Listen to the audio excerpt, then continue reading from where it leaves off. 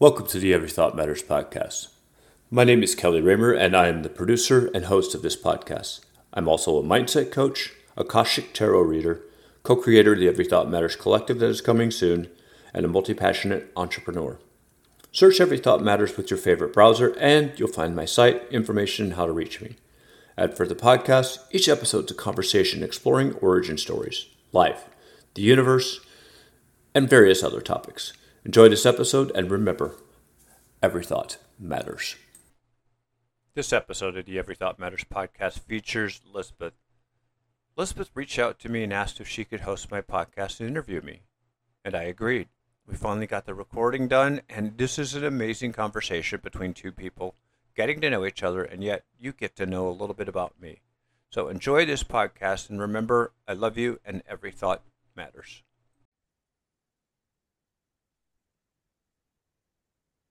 All right, so I'm Lisbeth Colley, and I'm doing the interview today with Kelly Raymer.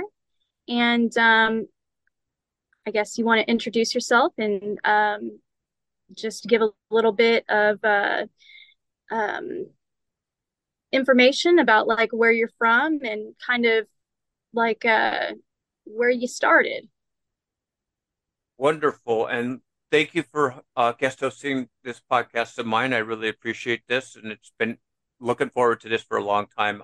My name is Kelly Raymer. I live in Texas, down on the coast, in a little town called Rockport, which most people don't know. If they remember Hurricane Harvey in 2017, the eye of the storm came ashore in this tiny little fishing town. So that's where I live. I've a little bit about myself. I'm 58 years old. I've had many jobs. I've had two careers. I've had a career in information technology for 25 years and a film career that include acting and producing for the better part of about 10 years. Wow, 10 years is a good amount of time. Very good amount of time for doing that kind of job. You must have learned a lot in that span of time about that specific niche. Yeah, I started out wanting to be an actor, and I realized I was not very good at that, to be honest with you. I was good at auditions, but I wasn't good when the red light turned on for whatever reason. I don't know why, but I remember specifically an audition I had for a short film for one of those. For those not in the film industry, they do these weekend film contests, and the Producer Guild of America had this contest basically where they give you three things in a film, and then you have to go write a script, produce it, and all that.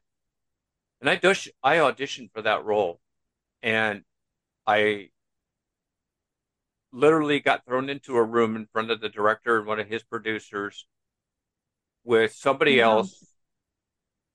Cold read, did not know, had 5 minutes to read the script and had to work opposite somebody else. But for whatever reason, at the end of that audition, they looked at us and said, "Y'all need to hug this out," because we got so intense with each other. So I did. I nailed the audition, but then I had like one or two lines in the entire short film. And when that red light came on, I had my lines right in front of me and everything, and I still just went. So I Yeah, gravitated towards producing. So because of that, I knew I wasn't good that at it. that had to have been nerve-wracking just going into that. And was that your like original passion was to do acting? That was what you walked in expecting to go into? I had done acting in high school, two plays, four musicals. Ironically, I never got a singing part, so don't ask me to sing. Um, Take that note. but right, and I loved it. And I turns out later in my computer career, which started in '88, I got two tickets to the Omaha Community Playhouse, which is where I used to live, because I thought that was a great way to get dates. And they would send these flyers out in the mail. This is long before the internet. And they had these acting classes. I got bit by the bug. Then got married, put that on the table, moved to Houston all the way up in 2002, and started doing it again. And I started taking audition classes with several different coaches. Some I still keep in contact with to this day. Even one I had on my podcast, to be honest with you. But I So was just, that like a bit of a shock going from a small town in Rockport? I've been there before, actually. My sister lives there. And then going into somewhere so big like Houston. it was, but this is not where I grew up. I grew up in a little sleepy small town in Iowa called Callender, population of 425 back then. It's a little less Oh, now, but wow. and landlocked, of course, so there was no water anywhere. The nearest water was Lake Okoboji, which is about an hour and a half away. So it was a shock because I went to Omaha to be closer to my family because I had a lot of relatives in Nebraska, and that was a shock. But then going to Houston and all of a sudden being in front of all these people, yeah, it was a big culture shock for sure. Oh, I can only imagine. And I've been to Iowa before also, and that is a whole different society of individuals than what it is like in, Texas. So that's a whole different world to walk into. So it's very interesting that you've gone to these places, and you actually adapted pretty well, it seems like. Hmm. I did, and I don't know how I that goes back to my childhood because my coping mechanism for my parents' divorce when I was a kid was being nice to people and connecting to people, which is something I do very well to this Okay. day. So it was my coping mechanism. So when I got to Houston, which is a big city, and driving around, with 6 lanes each way and all that stuff, and I adapted fairly well because no matter where you work, every workplace you have, whether it's being on set or being in, a white collar job as a computer programmer, there's a bit of a family there. So I just made myself adaptable to whatever family was in front of me for my work career. And the family, I actually created what I call families outside of work as well. So going back to your career, who do you consider the person that maybe was your mentor and taught you kind of the tools of the trade? Which trade? Because I was a Um, computer uh, programmer once, I was a filmmaker, I was an actor, and then I was a producer. Now I'm a mindset coach, tarot reader. I've got so many different types of mentors. I would say probably the one that was the largest influence on you. Hmm. Because each of I have certain moments in time where I've talked to people, and like a gentleman by the name of Carl Reif was a retired Air Force colonel that was a computer programmer. He was my boss. He taught me a lot about being prepared and not always having a notebook on the side of your bed, nightstand. And I got lucky that I got to meet Marlee Matlin once and really connect with her. And I don't know if you know who she is, but she won an Oscar for Children of a Lesser God opposite William Hurt. And her story was powerful. I bought her book and met her at a speaking engagement in Houston. She was quite not a mentor, but somebody that I looked up to. And as a child, Helen Keller was my girl. Always, I remember specifically a film strip in the third or fourth grade where they showed a film about her. And if you don't know, she did so much. I mean, she invented Braille, she invented American Sign Language, all of that, and she was deaf and blind. And I was born partially deaf, so I was drawn to her because of her stories. She was probably one of the most influential ones as a child, but do I have a mentor right now? I really don't, which is interesting because I really should.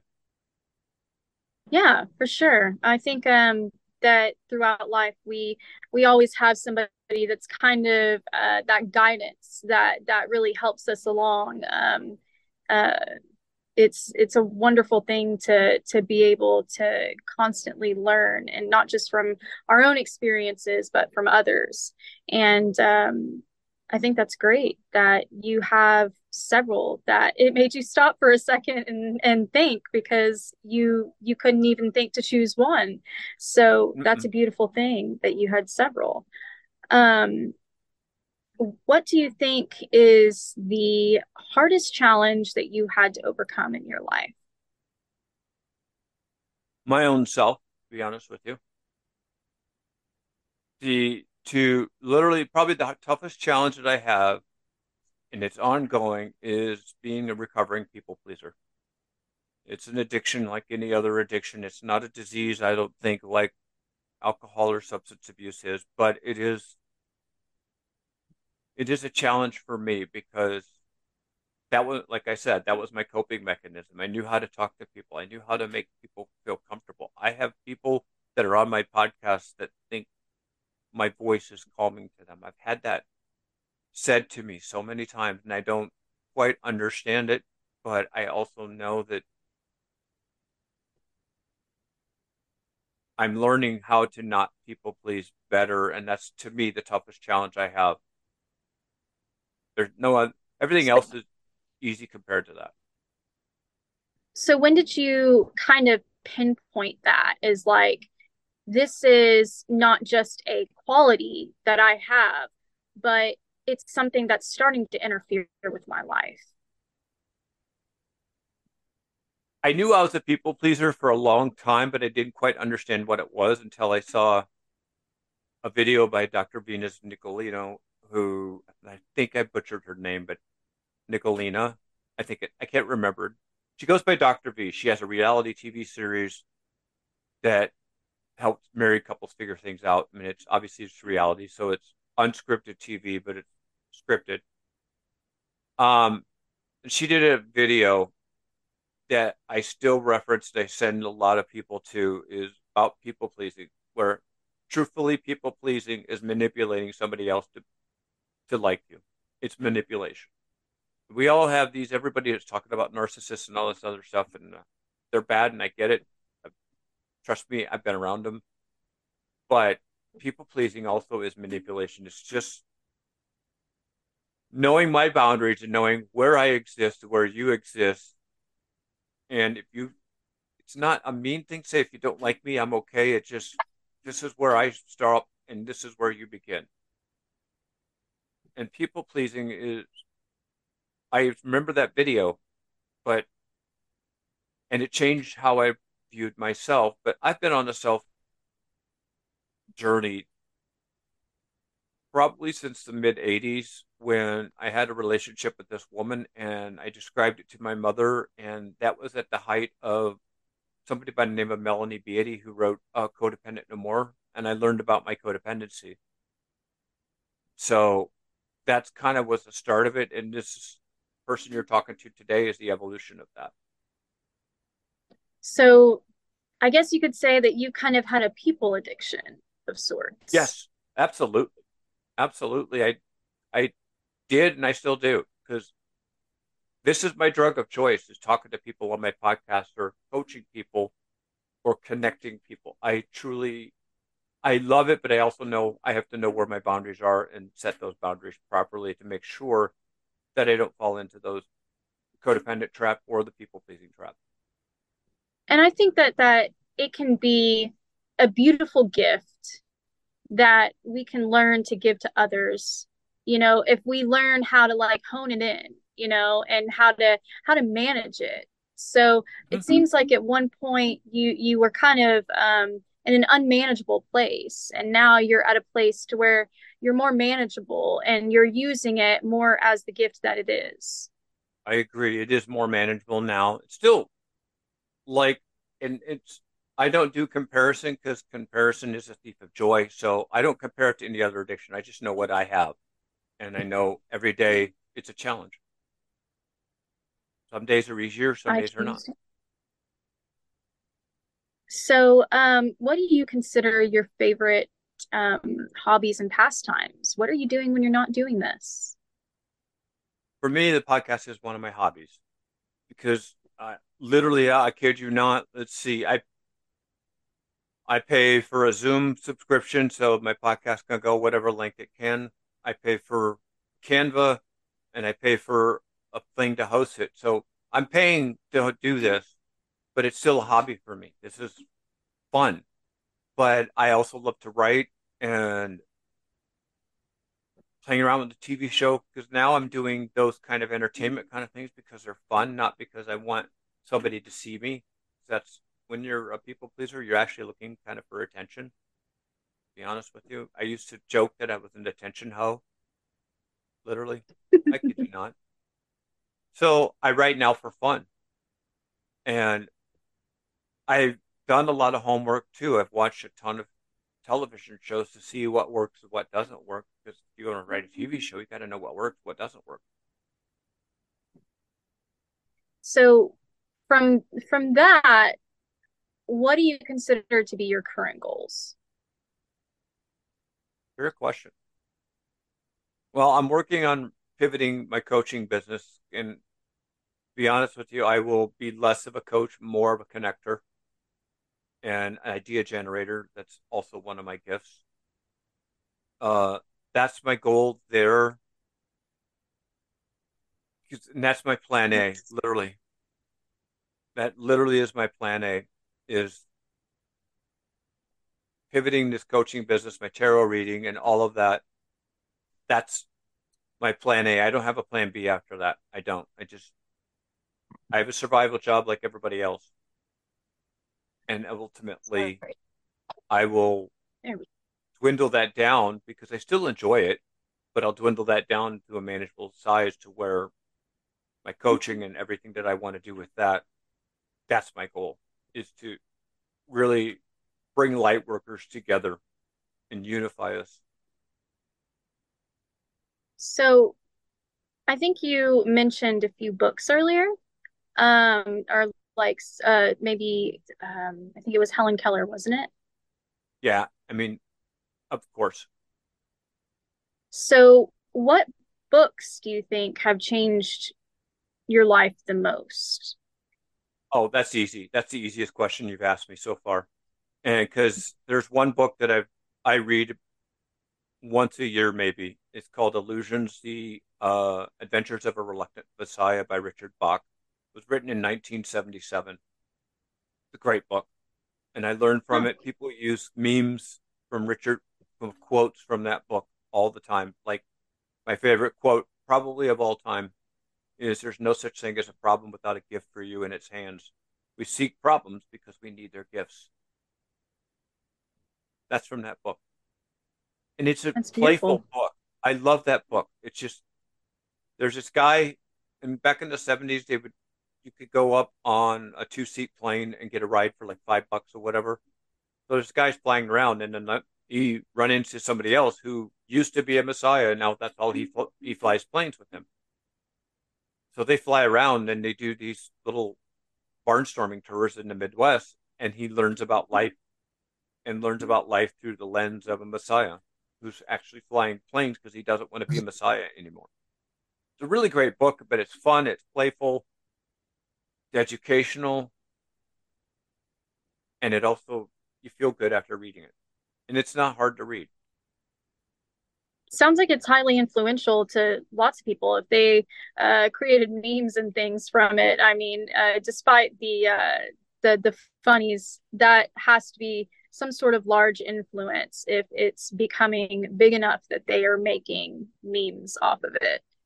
Well, it's been around since 77. What's that? 46 years, give or take.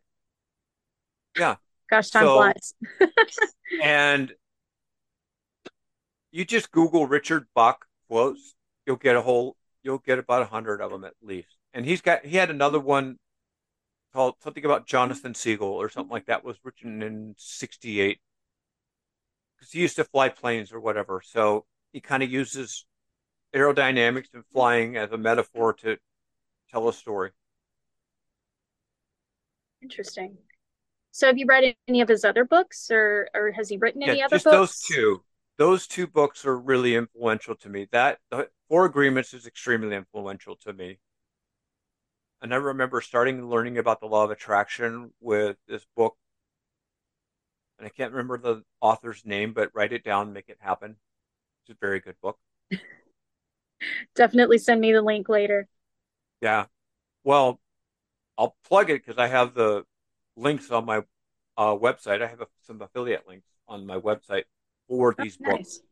So there's a lot of them. Live Your Life Like It Depends on It is another one. That's such a great book. I learned when I was in IT in 2014, on May 20th, 2014, I got summoned into the HR's office. And I'll give you a little backstory to this, but as a computer programmer, I supported HR, all the software they use, which is something called PeopleSoft. So I supported it. So I knew my HR community. I knew everybody from, the director of HR, literally actually to the CEO of the company, but I knew all of them. So when they called me into their office, I'm like, what's going on? I had a sense that something was up, and they let me go, gave me a severance package, all of that. And so I'm sitting here going, what? So I read that book. I Live Your Life Like It Depends on It. And it started my meditation and journaling practice, right? That June of 2014 is when I really started hitting the meditation and journaling. I had time. I didn't have to go to work. I had plenty of money in the bank. And I just started that. That's very, It's very a beautiful influential. thing when we can learn something or read something and um, we go through life and it's that thing that's in the back of our minds that just stays there and stays as a constant and that seems like that's your constant there. Yeah, for whatever reason, for some people, I can remember certain moments in life and what that conversation was. I can't rem I'm an emotional listener. I am not a detailed listener. So, like what you're saying, I'm listening to the emotion of what you're saying, even though I'm responding. But for some people, I can remember who I started following. On social media, and I can tell you the reason why. Or I'll hear a song and it'll make me think of a follower I've had for 10 years, or and so on. I'm able to recall some of that, even though some days I can't remember who I work for, you know? So you hold a lot of space for people that you find intriguing and interesting and friends and um, things that you've learned about people. And I think that's a really neat thing. I mean, there's a lot of people that are out there that they don't hold that space, they're too busy holding space for other things. So I that's hold that's a space good for thing to hold people, space for. and Yes. our consciousness is unlimited. The pineal gland has been thought to be the spot where the connection to our soul lives, but our soul's connection is to the consciousness of the world, which is an unlimited thing. So for me to hold space, I got an unlimited amount of space to hold, because I remember when I met you on TikTok and you started peppering me with questions. I'm like, I need this person on my podcast.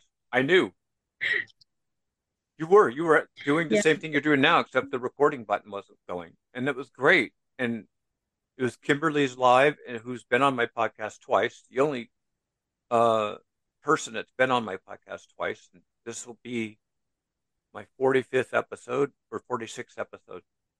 So Goodness. I Yeah, I remember. remember I remember you were wanting to ask me questions and I switched it around on you and I started asking you questions and you're like, I'm not used to this. No, but I enjoy it personally because it helps me get my story told. So I like that. But we're all mirrors to each other emotionally. And when my grandmother worked for a department store in outstate Nebraska called Kimball, I think is what was the name of it. And she was an extra job. My mother grew up on a farm, so, and a Catholic family, so she had an extra job other than being a farm wife, she also took a job at a five and dime like Woolworths or whatever. And my mother would meet with her after school and she would trailer her around. And she told my mother, and I paraphrase, you talk to somebody long enough, you'll find something in common. And I've been doing that ever since. Huh. So about your story, what is maybe what are maybe three things that are part of your story that you would like people to know about your life?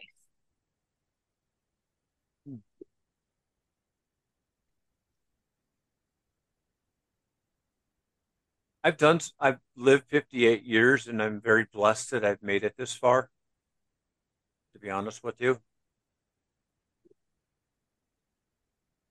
I'm not identified with things.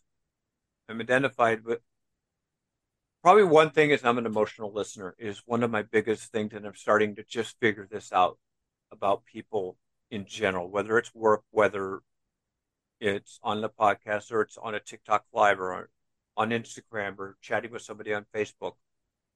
I'm an emotional listener. That's one thing I want people to really understand because I have a gift that I can channel spirit pretty much almost any time. That's another thing I'd love for people to know about because I'm a tarot reader and I'm just barely tipping the iceberg on that. And then I'm not identified by, I could go down that path that I was born partially deaf. I have glaucoma. Sometimes I get circulation issues in my right leg, or I'm tall, I'm skinny, whatever. I don't identify myself by that. I identify myself by how I treat people. And I'm learning to do that well because I treat people well, but I'm learning how to treat myself well. That was a tough Self-care question. is very important. Self-care Yeah, is probably you can't take care of others without taking care of yourself first, you know. It's like that thing when you're up in an airplane and you have to take care of yourself before you can actually save others. So, you know, that's good that you're learning that and that you're starting to treat yourself. Um, and those are great things, great qualities, all of those things. and I'll add Um, to self-care.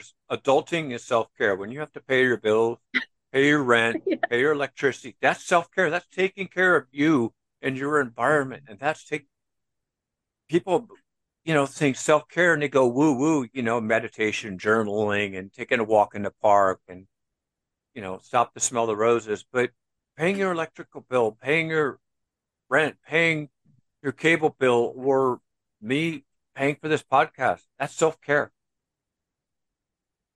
absolutely. What is your I guess your accomplishment that you are most proud of in your life? Being here today is probably my most proudest accomplishment. Like in general, because I've had so many vast different careers, like my computer programming career, I lasted 25 years. And the reason why I think that's a great accomplishment is in 1987, I worked for a bank called First National Bank of Omaha, and they started this internal development program to develop computer programmers because they were scarce at the time.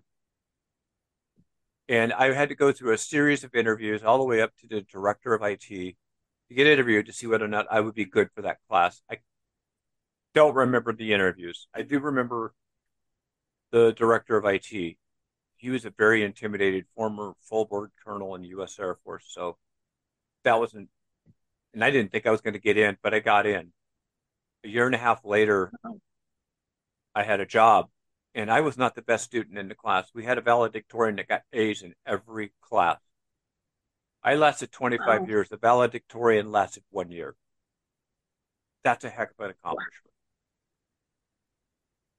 That is a great amount of time. 25 years is that's been basically half of your life.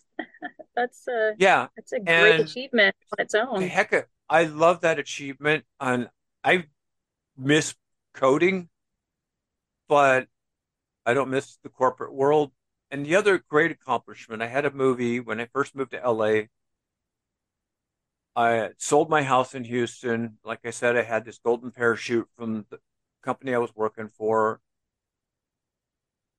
And I threw down a bit of cash for this short 7.5 minute film that when I read the script, probably a year before getting to LA, I cried.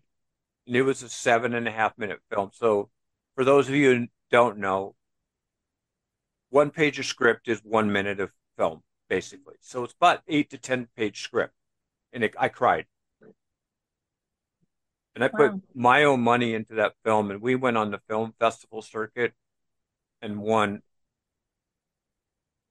20 to 25 different kinds of awards. I've accepted awards for that film numerous times. Wow. Yeah. That's And exceptional. yeah, so that's my second accomplishment. And my third accomplishment, is besides being here, is literally owning the fact that I have a connection to the divine, to the spirit, whatever you want to call it. I have that, and knowing that now just makes me excited. That's a heck of an accomplishment to own that, because I can pull out an Akashic deck and do a reading, and they'll be like spot on. And I have a friend of mine that's doing some work on creating a retreat and whatever, and so she's really spiritually very aware of what your birth chart looks like, and you know the this house and that house and all that other stuff that a lot of people in that world know. And I gave her a reading, and she was like, "Oh my God, I was just thinking about that specific thing," and it came out of the reading. And I'm like, "Yeah, I just saw this card." I'm Wow. like, "I got to tell you, she she's got a reader. She's got all these people in her divine journey." And my reading was like, I saw that card. I'm like, I had to keep it out. So what got you started with tarot? That's the funny part. My former life coach, literally before I moved to LA, I had a moment in time where I was writing goals every year and I was not doing crap. And I'm like, okay, I need a life coach. I Googled one and went coaching and whatever. And one year she gave me this Akashic Tarot deck at a Christmas gift. And I let it sit for 6 months. And I thought, I was on TikTok finally. And I'm like, okay, let's do a tarot reading. Let's see what happens. And I did a few free readings on TikTok. And all of a sudden, people are like, wow, that is spot on. And I'm still learning the craft and how to channel and how to read the Akashic records and such. It was a gift. It was It's a seriously. it's a lot to learn. It's definitely a lot to learn. Even having the gift, it's still so much information.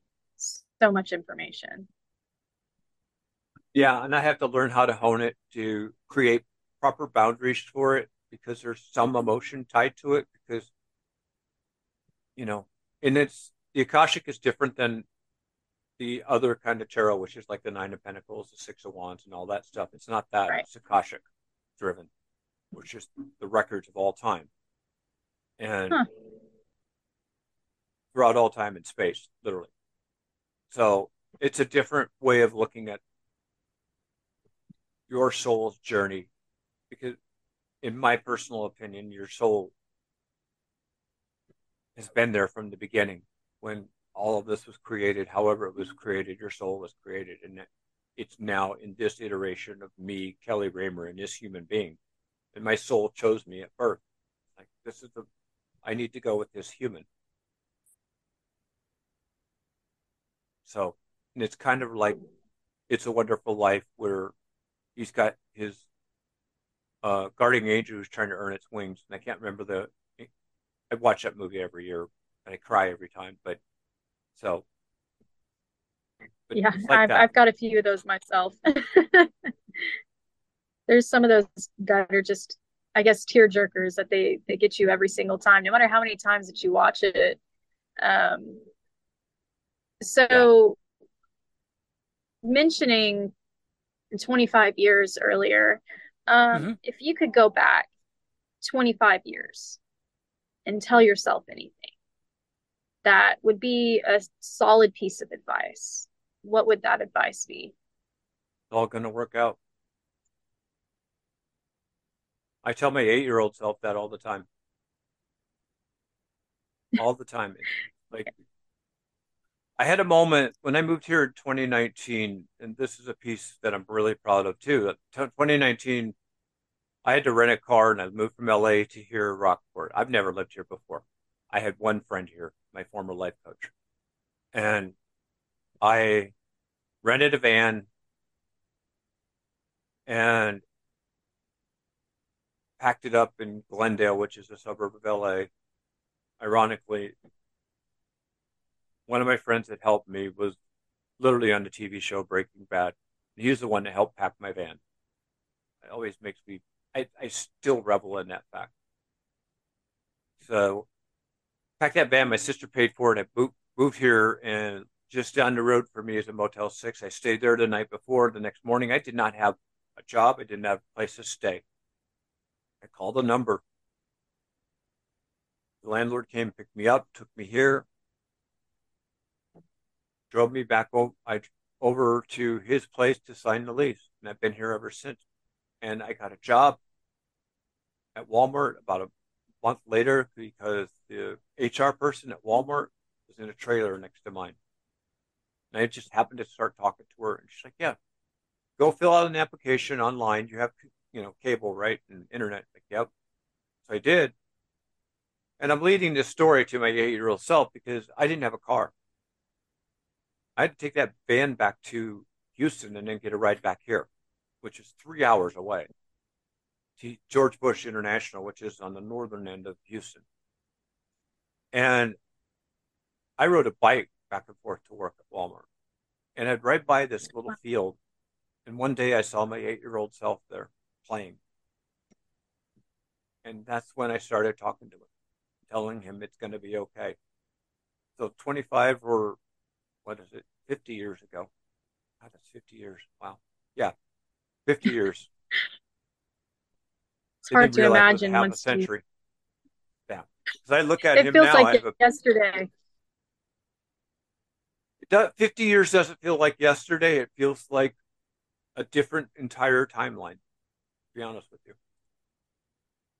it's just because you've come, leaps and bounds since that time period. It's a lot of evolution of character, so much evolution of character within how many years that you've lived life and what all experiences that you've experienced.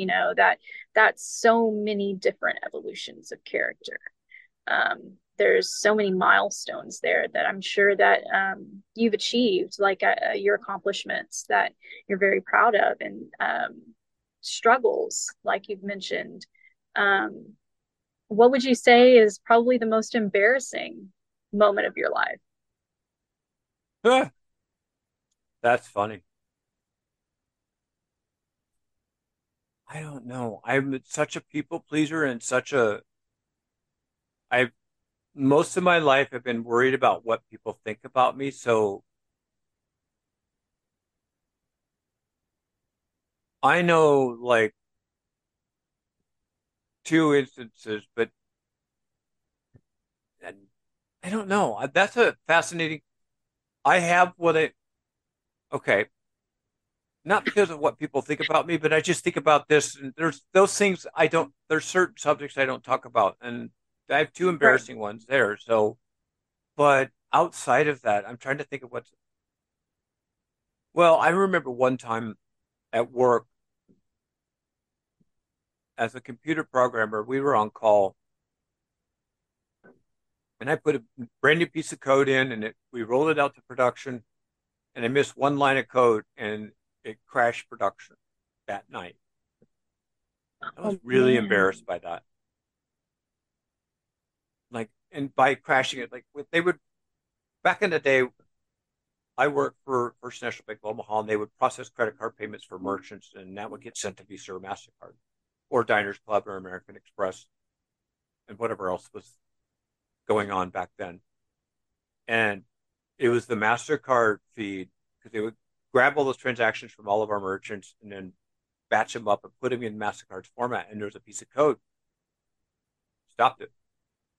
And I was the one that did it. Wow. I felt so, yeah, Yeah, you had to have been just like your whole entire being had to have just dropped. That's it did. that's so hard. That's a That's a difficult work one. situation.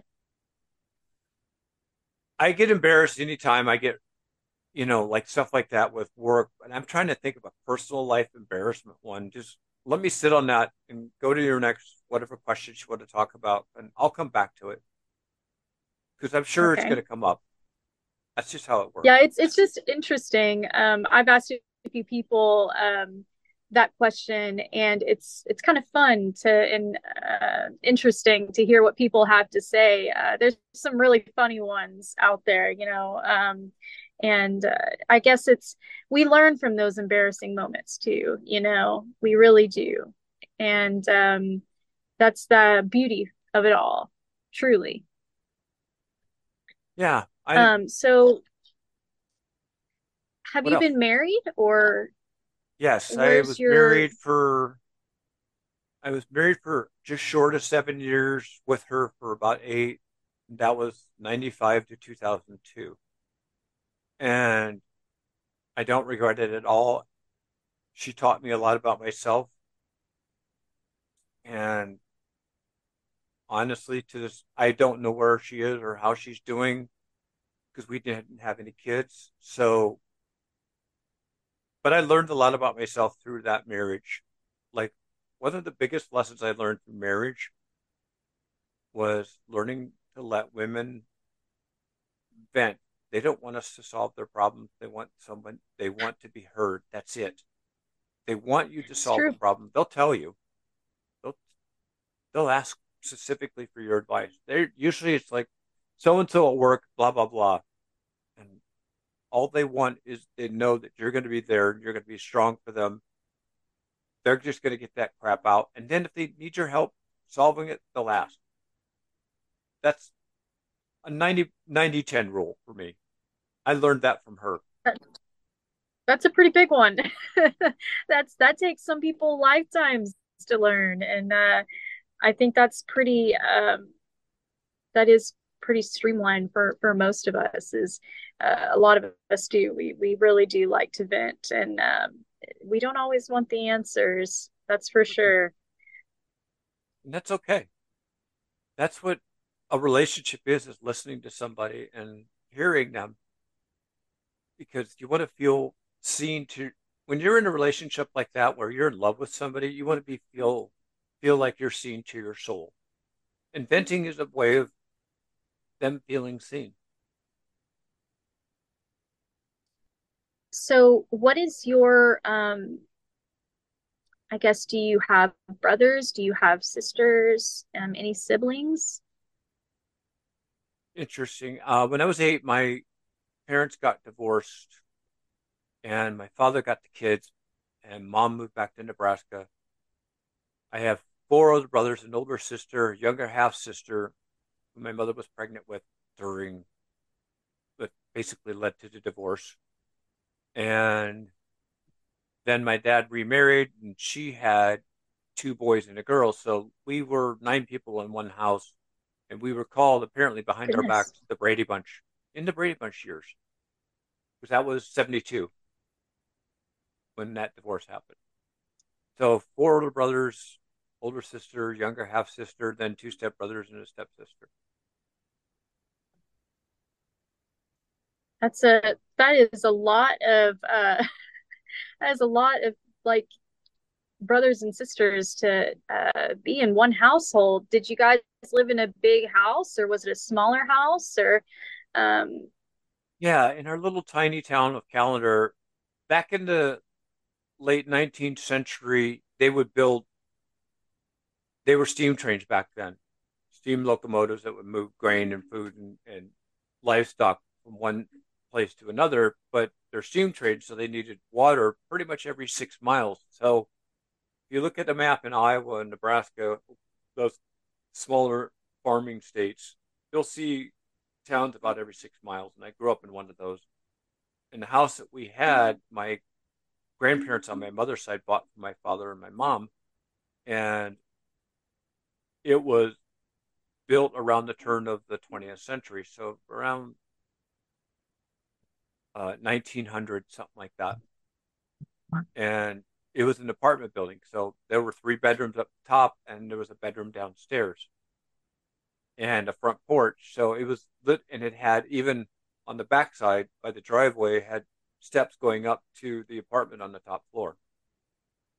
So we had plenty of room, but we had bunk beds and 2 sets of bunk beds in one room with 4 of us. And the girl, she had her own room, and the other older boys got the other room, I think.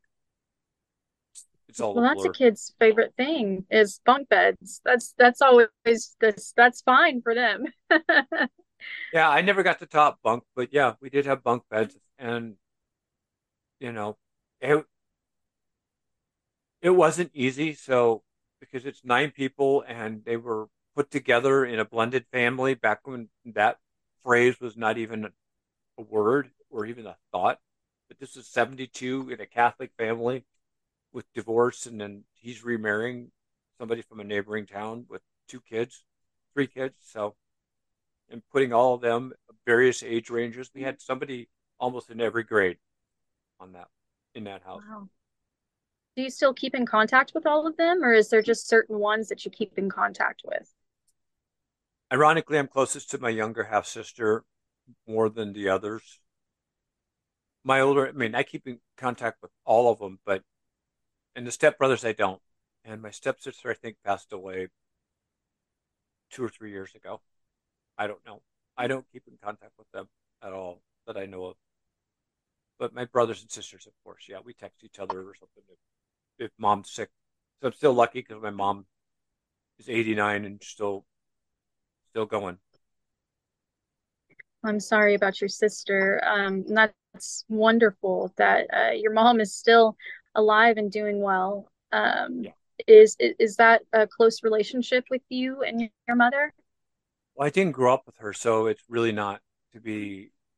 We're really growing up. We were not that close, but I was, because the divorce, you know, changed that, which you know affected me, of course.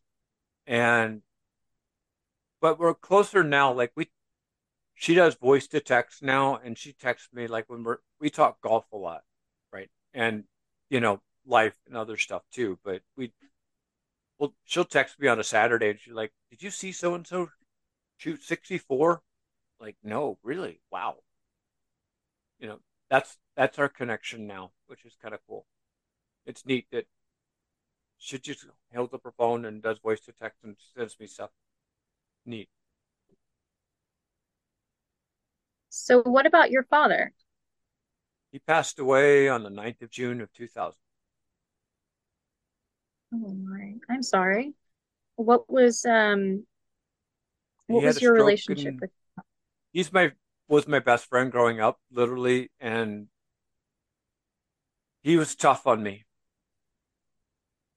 And like some of the idioms, the little things that he always made me sign my any checks I had with my middle initial. He's Because he said, "Kelly, there might be somebody out there with your same name. You want to be able to differentiate your name from theirs." Or Smart. he said, "No matter how good you are, there's always somebody better than you." He said, I can remember that one, cleaning a bank in my little town. He got me a job just dusting and cleaning the bank. It was right across the alleyway from my house. And I remember him telling me that thing, that exact thing. He said, "No matter how good you think you are, there's always somebody better." And I've always thought about that in terms of Michael Jordan. But So how did his passing affect you? oh, it crushed me. Probably The toughest moments in my life I've had were his passing, my divorce.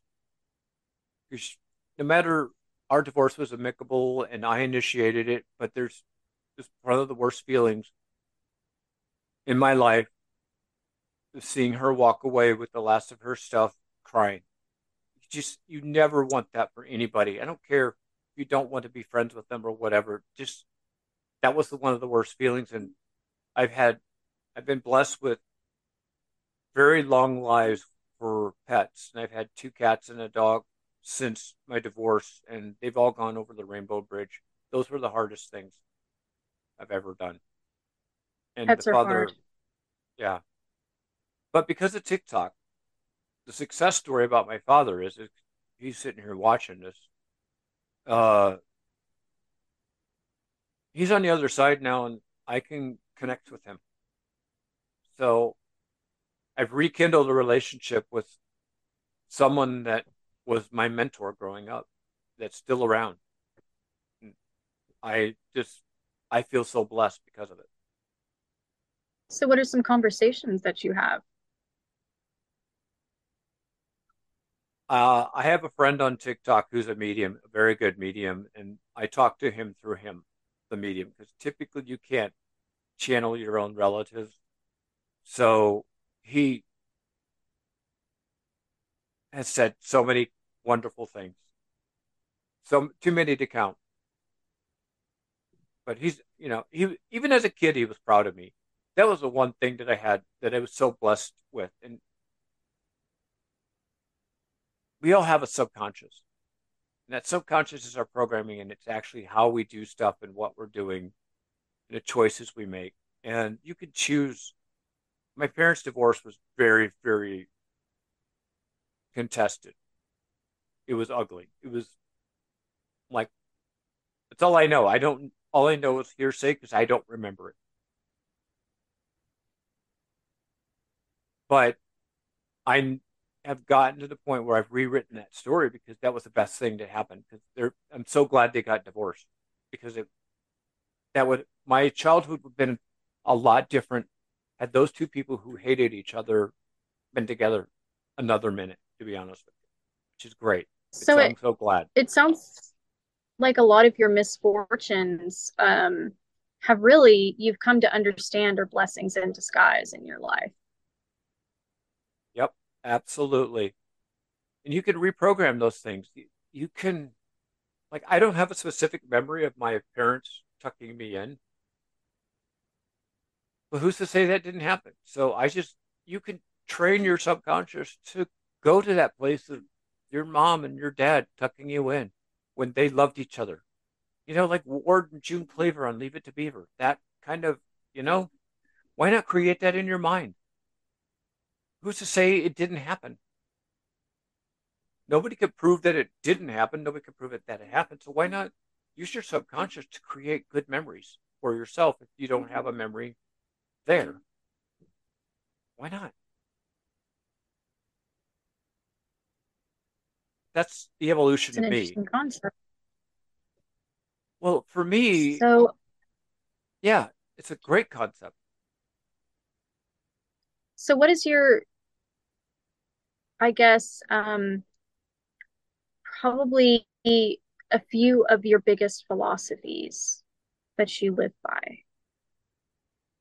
Well, the four agreements, you don't know them? Do you know the four agreements? I don't. Don Miguel Ruiz wrote a book called The Four Agreements, and I have a story for that one too. And I remember specifically where I was when I picked up that book. I was visiting my friend who's a pro beach volleyball player in uh, Los Angeles, crashing on her couch for a night, and she had the four agreements on sticky notes on her mirror in the bathroom. And I asked her about it that night before I went to bed. And I remember specifically exactly where I was. It was a corner couch. So it was just an L-shaped couch. It was about 9:13 p.m. I remember 9:13, and I remember it was April 11th because the next day, April 12th, was my father's birthday. And I remember 9:13 p.m. for whatever reason. And I felt the entire universe being channeled into my soul in the middle of reading that. It was, I. There's a lady by the name of Gordana Biernack. I'm going to go on a tangent, but she's one of my favorite people in the entire world. She talked about being a young child where she thought she started visualizing what the edge of the universe looked like. And that day when I was sitting on that couch, I felt that. I felt what she was thinking. And that was reading the Four Agreements, which are about some Toltec wisdom, which is kind of down where the Mayans are, but a different type of tribe. And they have, always do your best, be impeccable with your word, don't make assumptions, and always do your best, be impeccable with your word, don't make assumptions, and don't take anything personally.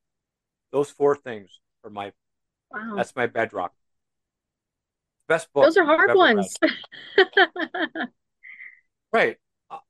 Like, you're asking me tough questions, and I'm not taking them personally. I'm actually truly enjoying it. So I don't take it personally, and I don't make assumptions about what your motive for asking that question is. I'm impeccable with my word to tell you the truth as I see it. So that's a big one. And the other philosophy I believe is that we all have God within us, that divine. I think as a collective, as 7 billion souls on this planet, that collection of souls is that one God. That's one of my biggest philosophies, because it's been proven that there are neurons firing in your heart. The same neurons that are in your head, they're in your heart too. Which is why you get that love. Love is our true neuropathic response. I had this guy on my podcast who talked about that. So those things. So what is your Go ahead. Going on love? What is your have you been in the dating realm recently, which is scary? Don't get me wrong. It's a very scary world out there in the dating pool these days. But how's that been for you if you have been going down that road, in the realm of love? Well, in the realm of love, it's self-love first. Fill your own cup. And I always, I did a video a while back. There was that guy that's like, go to the, it's my podcast, but go to the fucking gym. Go to the fucking gym. And he spits out water. That one. You remember that one? Big, beefy guy, 5'8", lots of muscles. Go to the fucking gym. And I'm like, yeah. Go to the mental gym. Go to the mental gym. Mine didn't blow up, but still, you got to go to the mental gym for yourself. And I'm not perfect at it. Trust me, I'm not. Everybody thinks I'm like, I uplift people because by uplifting others, I uplift myself and I create a higher level of consciousness for myself. But I also do for myself. And the only thing I'm going to correct you with is, if you think the dating world is scary, then it's going to be scary. Those are your thoughts. Your words are spells you put on yourself. That said, I'm not really in the dating world right now, so I'm a big flirt. So I've always been that way. I've never not been a big flirt. It's just who I am. And I'm starting to just own that and not, some people have to take the Four Agreements personally and not take my flirting personally, and I have to take their response not personally either. But I'm a big flirt. So, but I'm not dating right now. Again, my perception. I got to change my thoughts about the dating pool here in a tiny little blue-collar fishing town. The dating pool, Yes. I haven't seen it. It's really non-existent for people of my spiritual awareness, but coupled with the fact that I have a lifelong sports fan, I've got a book in the editing phase about that. I, honest to God, love television. I almost like movies less than television. I've got like 5 different foreign language TV shows that I'm binging on Netflix right now. Foreign language ones, Wow. not English. Oh, I've watched a ton of them. I could have an entire podcast about that. I really could. I could probably start a whole new one, but that's a lot of work. So, Gosh, I had a question there. Mhm. Um, Well, we started about love you and we were started about enjoying, dating. Yeah. you were basically enjoying life as it is at this time and just going with the flow of how things are and what you've built and what you're trying to build and working on yourself and working on that self-love. Um, that that seems to be pretty um, admirable things to be doing right now. That's a good level of serenity. It's as best as I can be, and it's not. Trust me, it's not perfect because I'm like pretty much anybody else. I honestly get lonely. Um, I am driven.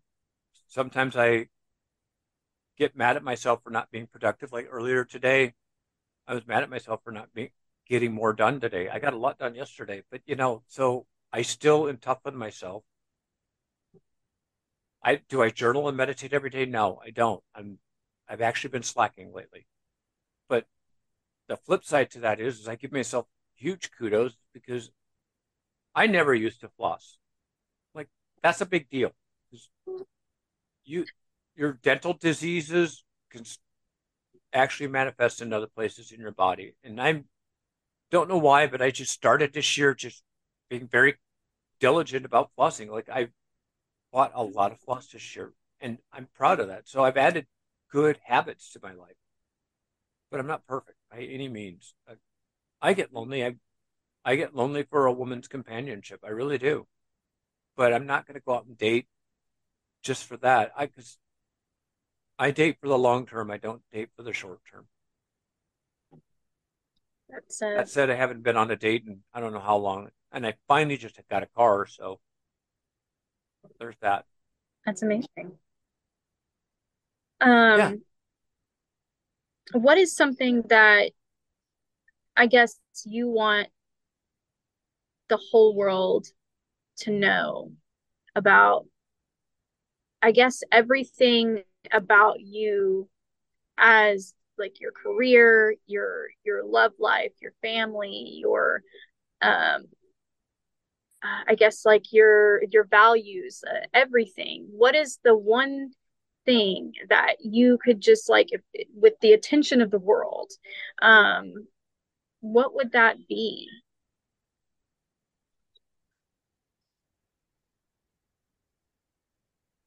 a hard time narrowing it down to one thing, but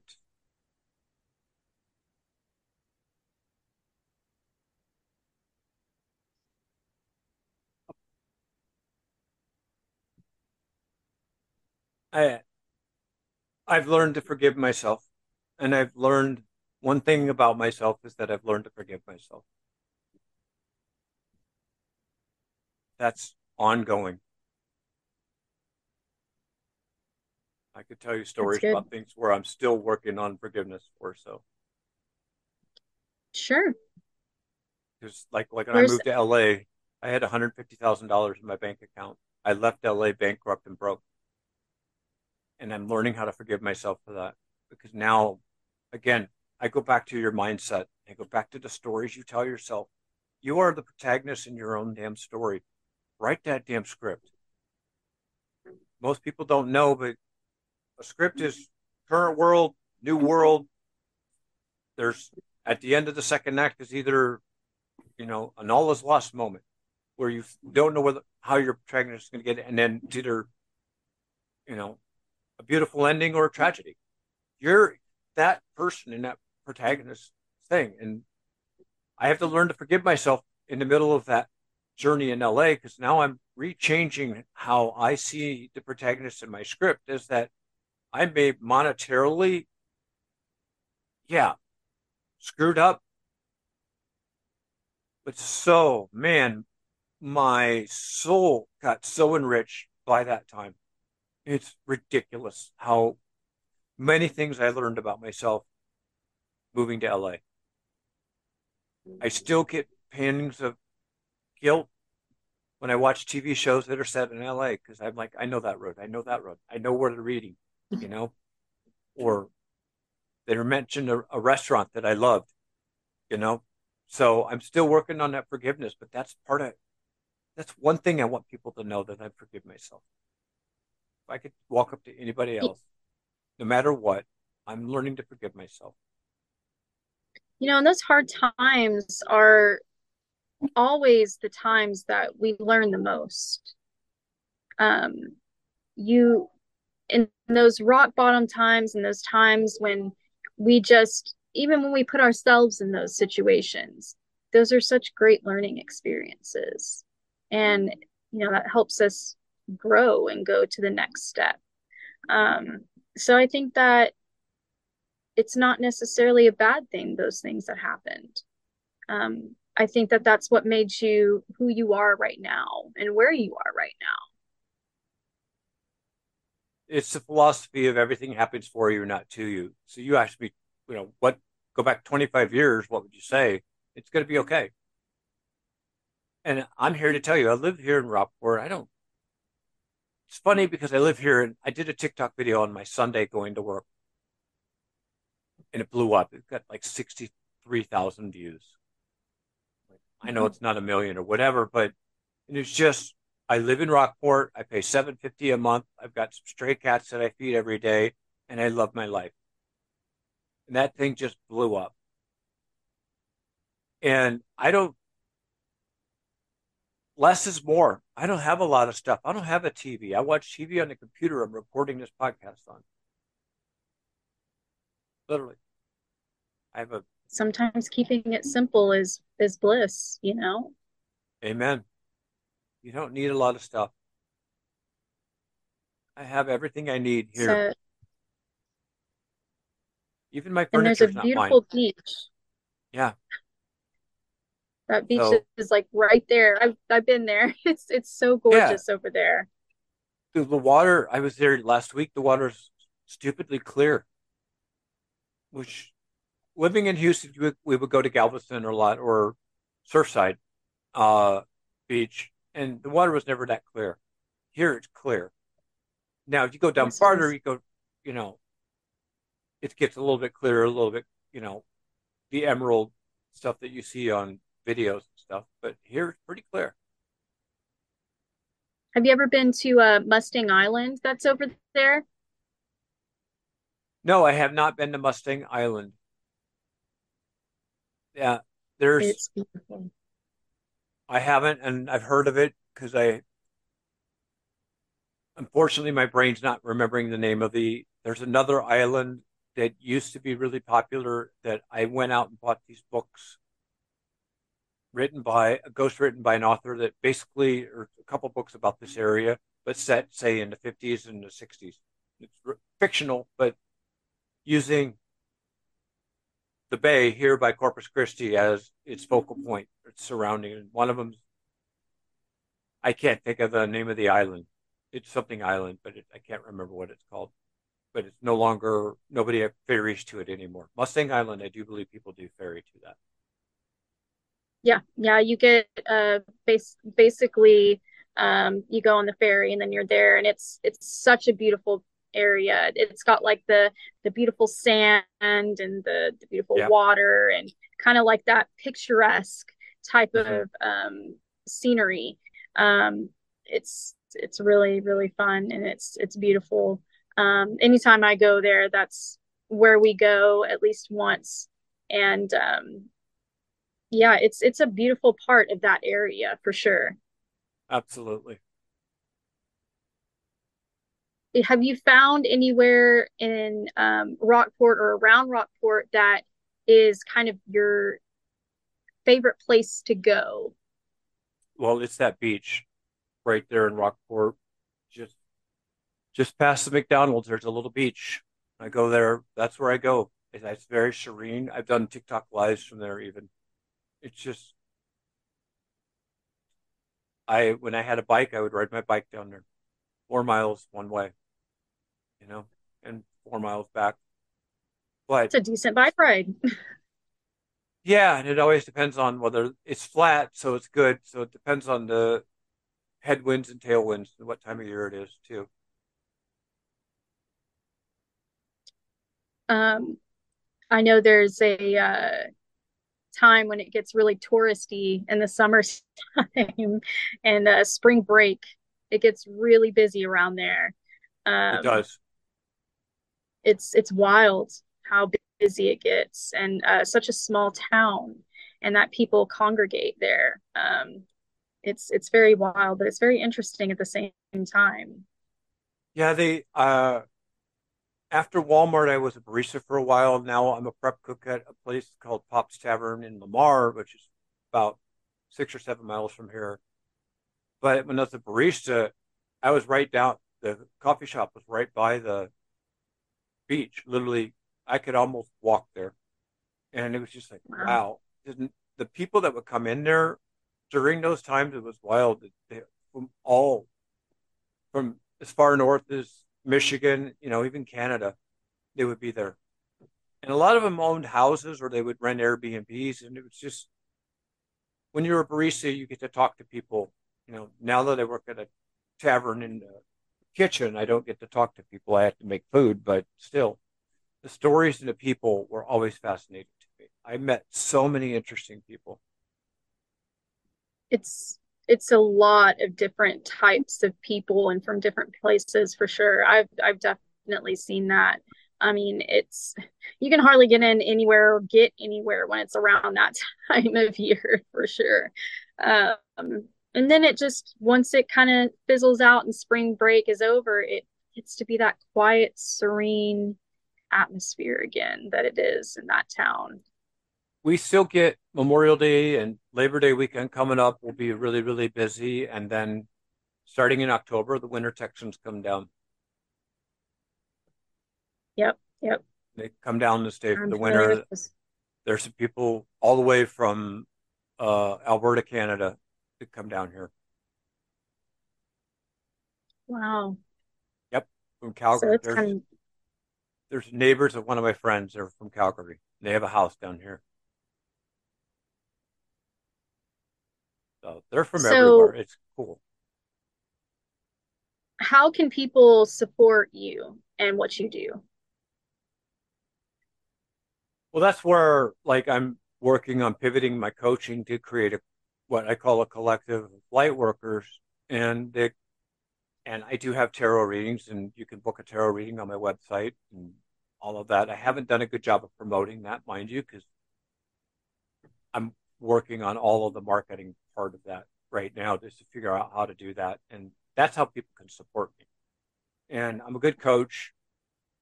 I have a client right now that I'm working with that it's been so much fun. So I can't wait for the world to see this person and what they can do and their journey. And it's going to be exciting.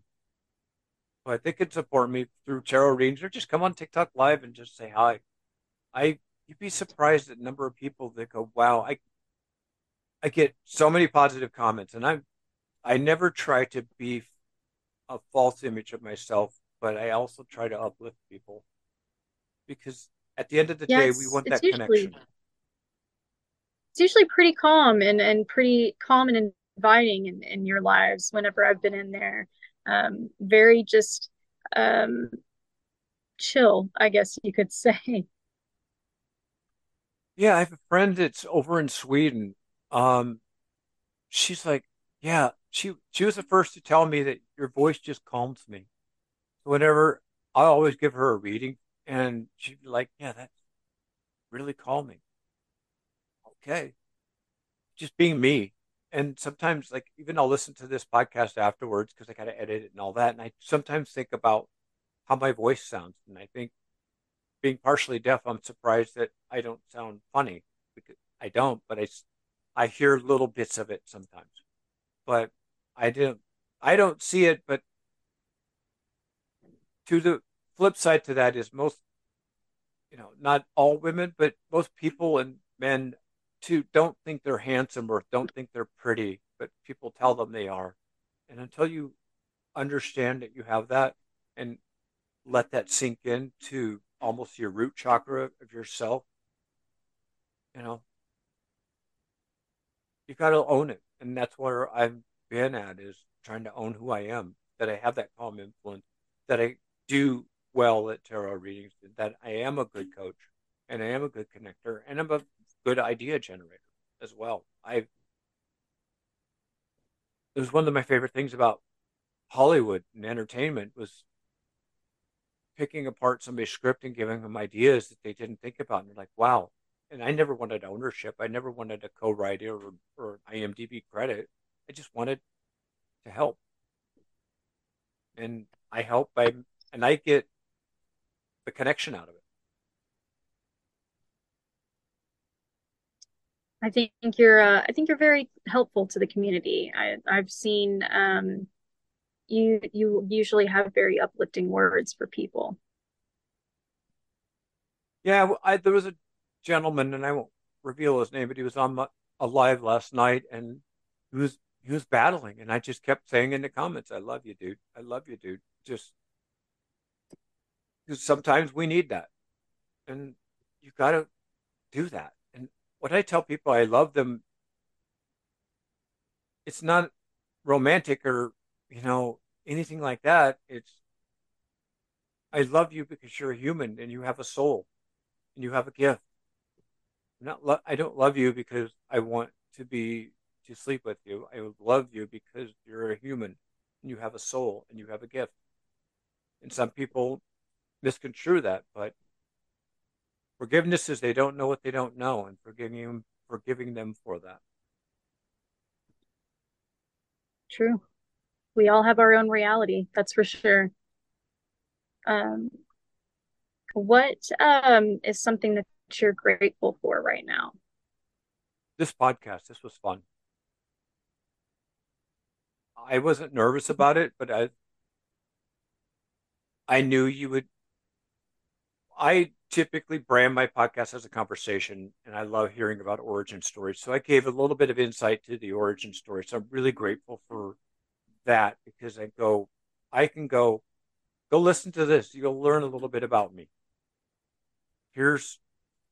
And the beauty of podcasts too is you can listen to them at half speed, regular speed, 1.5 times, 2 times, however you want to. You can plow through an hour episode in 20 minutes if you really wanted to. That's pretty convenient. It is because It's everybody's great attention. for long drives. It's great for long drives or if you're cleaning the house. I listen.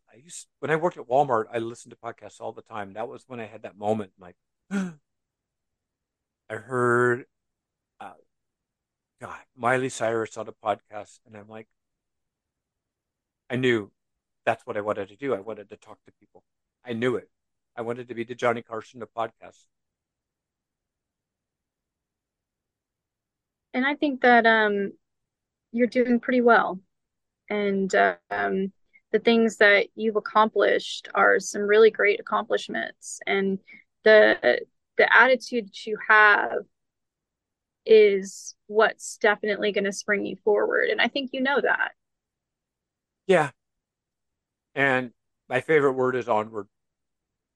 I learned that a long time ago in 2009, and I can tell you a story about that too for crying out loud. But onward is such a good word because really, emotionally speaking, when you say forward emotionally, you might think backward as well, subconsciously. Your subconscious has no antonym for onward for most people. So I'm always moving onward. That's one of the gifts my friend Jen gave me, the pro beach volleyball player that I crashed her couch at one time. Onward. I think you have an interesting way of looking at things, for sure. I'm different. But we all have a different double helix. And as you said, and I agree, there's not one universe out here. There are 7 billion versions of it. Yes. When you start seeing it that way, it becomes a lot more magical. I think every person that we meet is definitely a learning experience and a part of us that we are supposed to take in, I don't think I've ever met a person that, even good, bad, ugly, whatever it may be, they're all people that I needed to learn from, and I needed to have in that moment for something. I think it's so important for us to have those connections. Everybody's a mirror. Absolutely. I So, agree.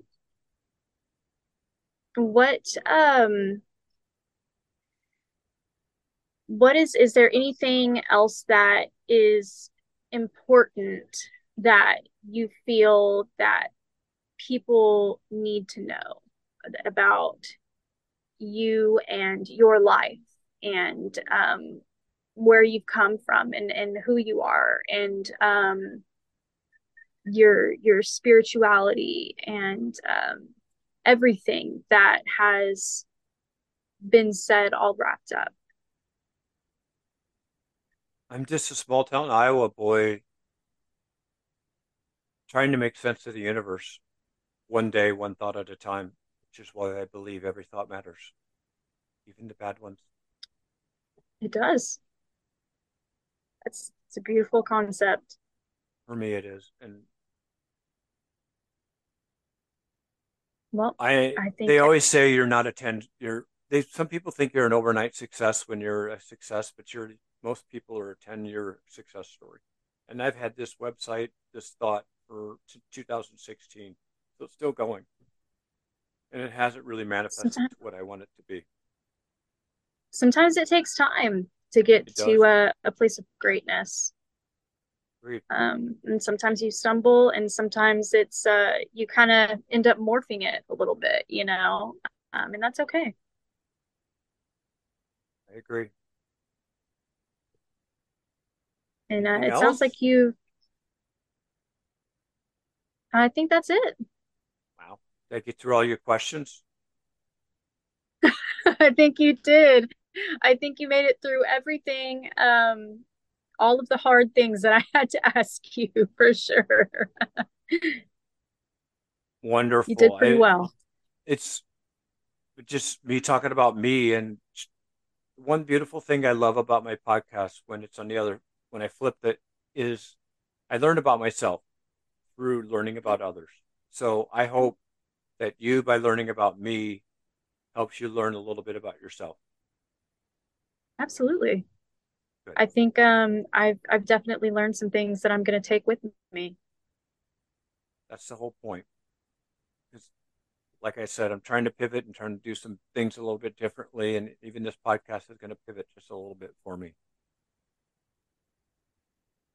I think it's a grand thing that, you don't get stuck in one thing and stagnate, that you you want to be able to constantly evolve. That's so, so, so important. I think that's where people get it wrong often, is the stagnance. So good for you on that. I appreciate it. I appreciate you hosting my podcast for me. This has been absolutely wonderful. Wasn't any question I didn't prepare for it because I just don't. I like to just run with it because whatever. But it was fun and it was enlightening for me. Some of those questions I'm going to go back to. I'm going to go back and figure out what Absolutely. those real answers are and dig deep. Like the embarrassing one bugs me that I don't have one that I would, think about, because that's going to be fun for me to learn about that because when you're embarrassed, you're at your most vulnerable. So that's neat. Absolutely. And I think that it's cool when we stop and we think about those things about ourselves. And even when we can't find the answers right now, you're going to find them, and you'll surprise yourself. Yeah, that's going to be the fun part because, an hour from now, I'll be like, oh, that's what I should have said. And that'll be cool. Yep. And then I'll just message you and like, oh, that's what you know. So, Yep. but I'm so grateful for you for doing this. And you're a natural at this, by the way. Thank you. I appreciate it. And I appreciate you completely. It was definitely enlightening. Wonderful. So, on the flip side to that, do you want to give a shout out of where people can find you and anything you want them to know about you being the host of the Every Thought Matters podcast today? I usually go, I have TikTok. I'm on there as Lisbeth Kali, Kali. It's all one word. And I think it's Instagram is the same with two eyes. I actually did modeling for a while, so I have some my content from back then. But kind of that pivot thing. That's where I'm at right now. Is I'm at a Beautiful. pivot point myself. So Wonderful. Well, maybe once you pivot, you'll come on my podcast and you'll talk about it. yeah, for sure, Excellent. absolutely. Well, I've again, enjoyed it. I really appreciate you. Appreciate you taking the time out of your day because I know you're a busy woman, so you had time to do this, and I really appreciate it. Thank you for hosting my podcast. Thank you.